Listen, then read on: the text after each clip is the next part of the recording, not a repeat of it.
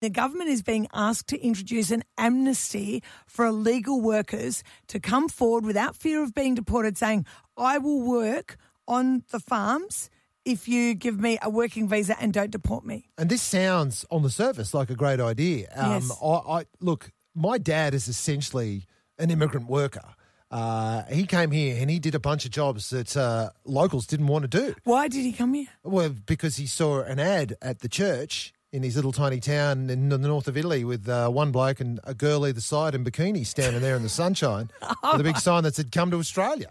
And it was as simple as that. You got on the boat and you left. And then he did exactly, as you say, work that Australian men wouldn't do. He was working down in Wollongong at the steel place there, and they were scouring out those big vats of molten steel. Well, they're going to be cleaned. They tip all them out and they clean them. Can you imagine the heat? They're still hot and they're going to scrub them all off with heavy chemicals and all that sort of stuff. Aussies didn't want to do those jobs. Aussies don't want to pick fruit either. Yeah. But there are immigrant workers that have come from nowhere. Like when I say that, I mean there's nothing where they are, where they've come from, but they're ready to work. And they can't because of documentation. The Farmers Federation is saying, come on, let's have a moratorium. There's 70,000 of them in Australia that we know of.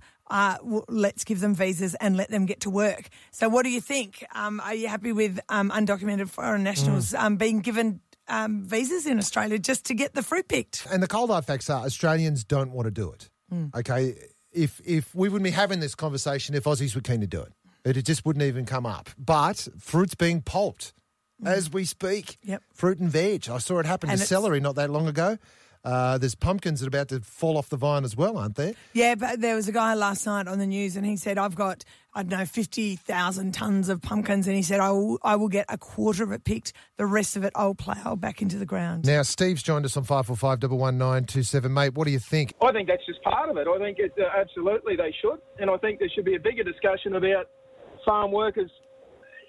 We should all be paying a little bit more.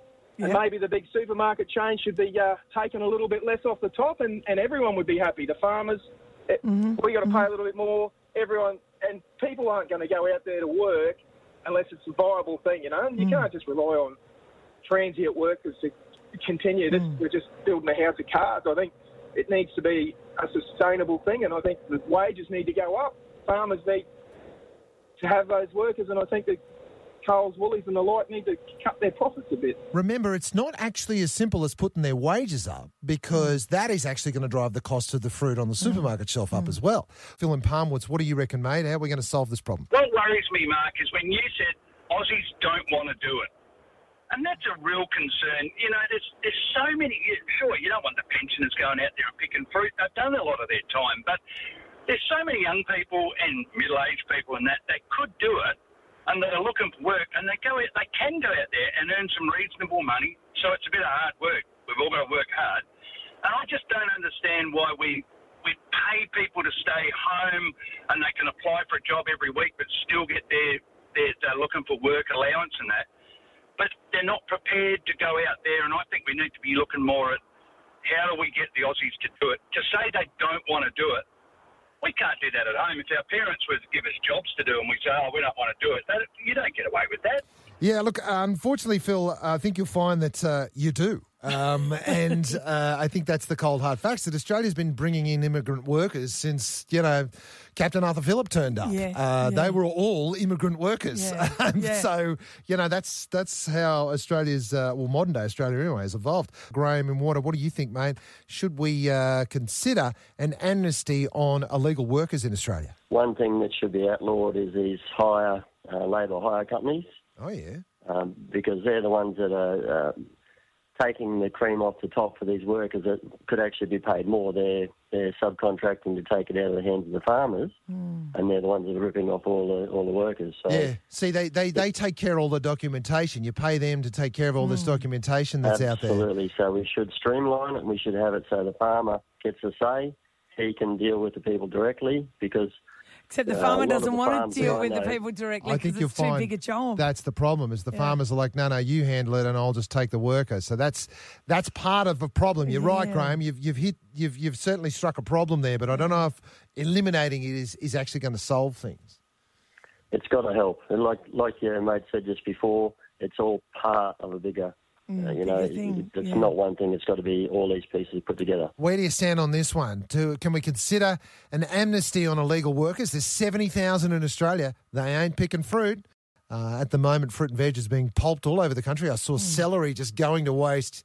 Celery, no, celery, no. It looks so crunchy. I know, and I know how hard fruit is and veggies to grow. Like, it's really difficult to get something like celery to grow, and it takes a lot of water. Yeah. So even that water's being wasted. Yeah. Surely some of these illegal workers could get out and do it, but we'd have to have some sort of amnesty. Rob's in Gympie. Unfortunately, there is no other option. I was talking to a restaurant owner who owns 2 restaurants in Caloundra, and also owned a restaurant up in Bundaberg.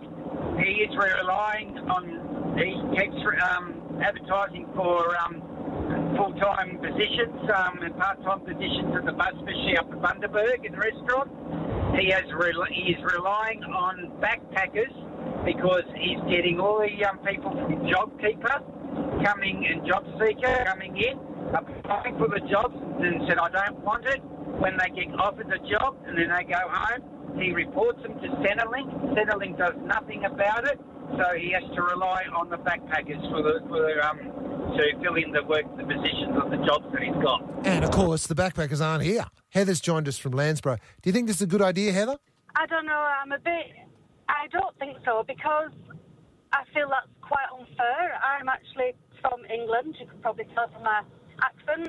I came over here 10 years ago with my family, and it took us 5 years and over $90,000 to become legal permanent residents. And I think to give them amnesty like that when they've come here illegally just isn't fair. Brett's joined us from Yandina. We're not picking it ourselves, are we? No. No, we're not.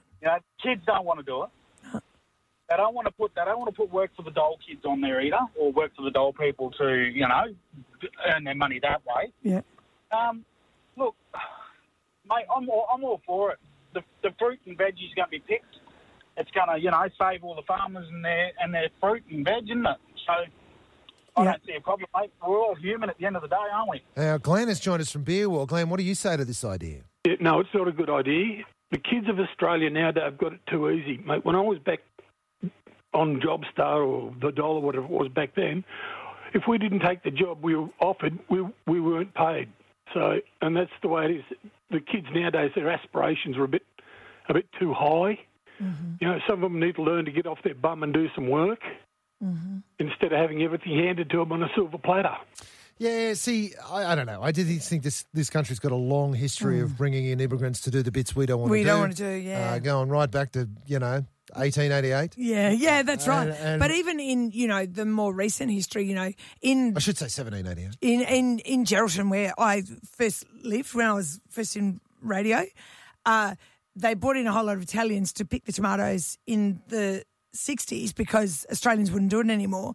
And by the 70s, the Italians, their kids weren't going to do it. So then they needed the Vietnamese. And, I don't know who does it now, but I bet it's not the Vietnamese. No, and this is right. That's how it works. The group that comes through, their sons and daughters aren't going to be working like them. Thank you. And that's the way it works. But at some point, we have to put politics aside and go, we've got to get this fruit picked. Yeah.